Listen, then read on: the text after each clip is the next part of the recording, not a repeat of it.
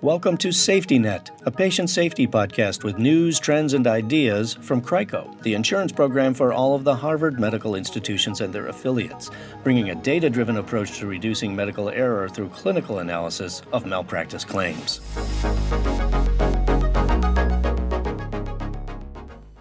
At a recent gathering of malpractice defense attorneys in Boston, a senior leader from Mass General Brigham described a growing phenomenon in care delivery: home hospital. The idea is to treat highly screened patients in their homes after being admitted rather than at the hospital. For certain patients, it will be better than an inpatient stay, and the hospital can use inpatient beds for more acute cases. The lawyers heard about the challenges and risks of scaling up a home hospital program from Heather O'Sullivan. O'Sullivan is an adult gerontology nurse practitioner and president of home-based care for Mass General Brigham. Wonderful to be here with all of you. My goal, as I was sharing a little bit earlier with one of your colleagues, is that when you leave today, that you understand what home-based care is and what home hospital is, especially as Mass General Brigham is currently executing the largest home hospital in the country. That's a little tongue-in-cheek because, that being said, we're only at double digits, but it's still quite a significant undertaking. So why now? It is a hot topic. I don't know how often this has come across your desk or your LinkedIn. It's no longer home care, which is the traditional VNA as we all know it. This home-based care is the hot buzzword. And I know it will become part of your practice in the future. Primary care, virtual primary care. Think about COVID. How many of us, really appreciated having that opportunity for the telehealth visit either for our families, our loved ones, ourselves. That was really sort of the first bubbling up of it all. At Mass General Brigham, we also have virtual observation. So you're all familiar with OBS status. We can now do that actually in the home.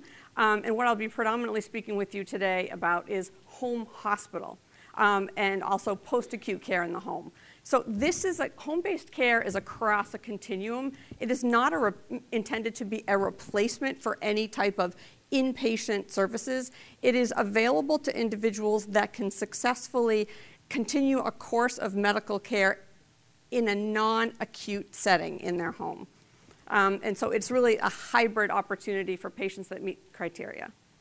So we run at Mass General Brigham oftentimes well over 100% capacity in the emergency room. It is still a significant problem. And how are we going to relieve that is actually by identifying diseases, conditions, and patients that can be successfully treated in a non-acute setting, opening up space and capacity for those patients that require that bricks and mortar. Technology advancements. So we have the tech to enable the care that we want to provide in non-bricks and mortar settings. And then a favorable regulatory environment. And then changing competitive landscape that I just mentioned. It's a hot topic. The phone is ringing off the hook to anyone that has background, knowledge, or expertise in the home from private equity, VC, you name it. So it's also, although it's very exciting, I won't say dangerous, but it's a little risky with everyone just trying to run in and grab what the opportunity could be. We just really have to keep top line focus on outcomes. Next slide. What I want to draw your attention to is the bottom of the slide, these foundational capabilities. Remote patient monitoring, we've got home-based diagnostics, we can take your blood and have your CBC results in 7 minutes, home-based therapeutic, your IVs, mobile integrated health, MIH as it's referred to, which really launched heavily during COVID, virtual care, and then this is the tough one, the real-time logistics orchestration, which is quote-unquote that last mile service delivery. MRP, we have, they're not Subarus, but they remind me of Subarus. We have mini ambulances that are driving around Massachusetts today that are fully stocked with paramedics and all the supplies that they need that are doing visits in the home. And that was a continuation from what was kicked off with COVID.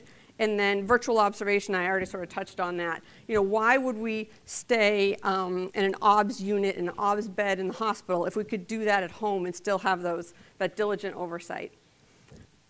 And moving into home hospital. Alrighty. So with home hospital, we identify those patients through rigorous screening, payer agnostic, a very clear cohort of diagnoses that we have a high degree of confidence in managing in the home. We offer home hospital to those patients. They're fully consented. And then by doing that, shifting that whole group of patients to the home, we open up more capacity. This is a way of, again, serving our community in a more significant way, making sure that we have access to those beds when patients really need to be in the acute setting, and then also, helps us avoid, capital expenses with, building new hospitals, because I don't know, I don't have a crystal ball, but there's been no relief in sight for individuals requiring the level of care that we're able to provide. Next slide. So what are the benefits? So patients love it, families love it, and the results prove that we have lower complications, lower mortality, reduced emergency department utilization, lower readmits, and lower length of stay. I mean, that's pretty amazing to be able to say all of those things. For clinicians, it is very meaningful. Our clinicians are burnt out, paramedics, docs, nurses, you name it. They've had it, they're exhausted. And for some clinicians, at a given point in their career, this feels amazing. They have the time to sit with the patient, to sit with the family, to not feel as rushed and harried because there could be somebody else that needs their attention. I can't tell you what a win it is for our clinicians. And then for the system, like I mentioned, shifting patients to lower cost of care, we're able to reduce total cost of care, I think by about 38%. I have a slide on that coming up.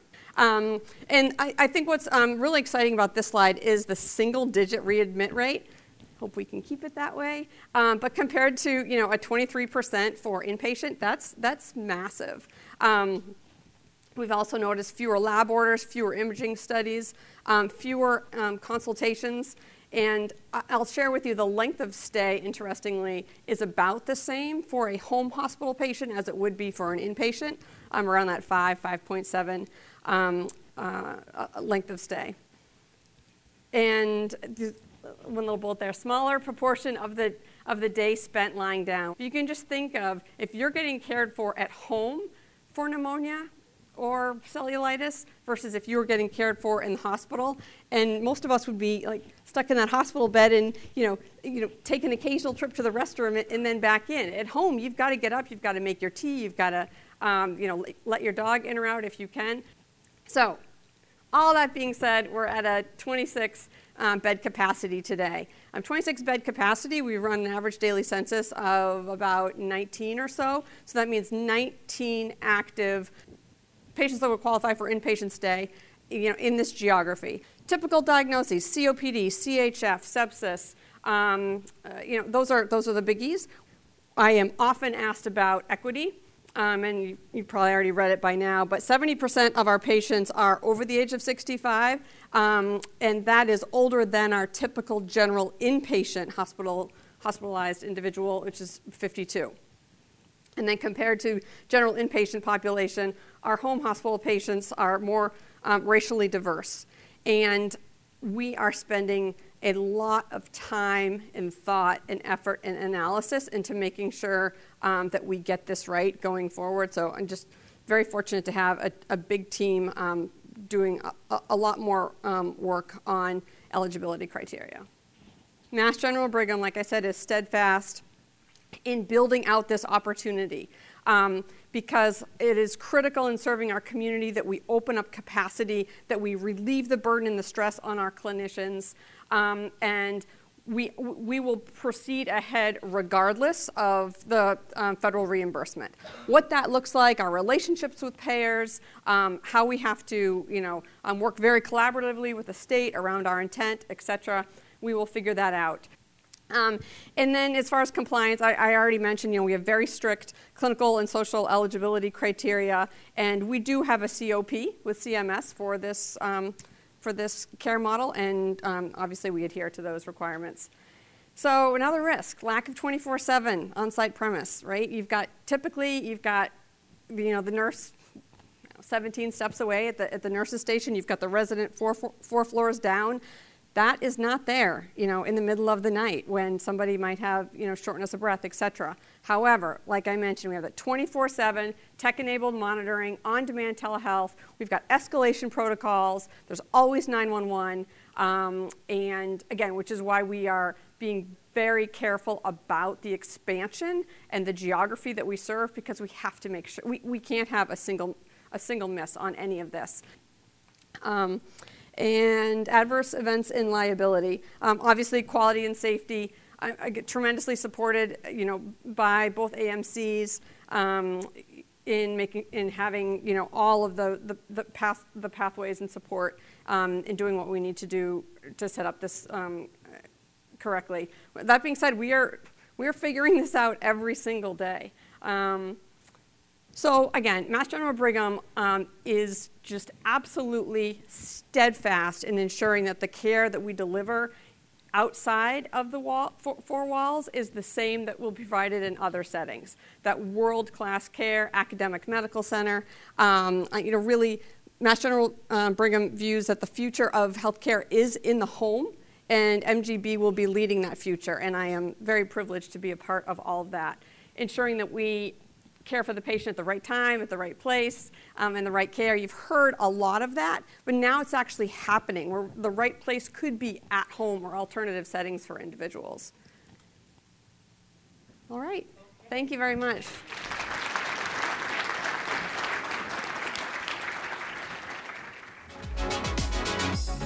Thank you for listening to Safety Net, a podcast of news, trends, and ideas from CRICO in the Harvard Medical System.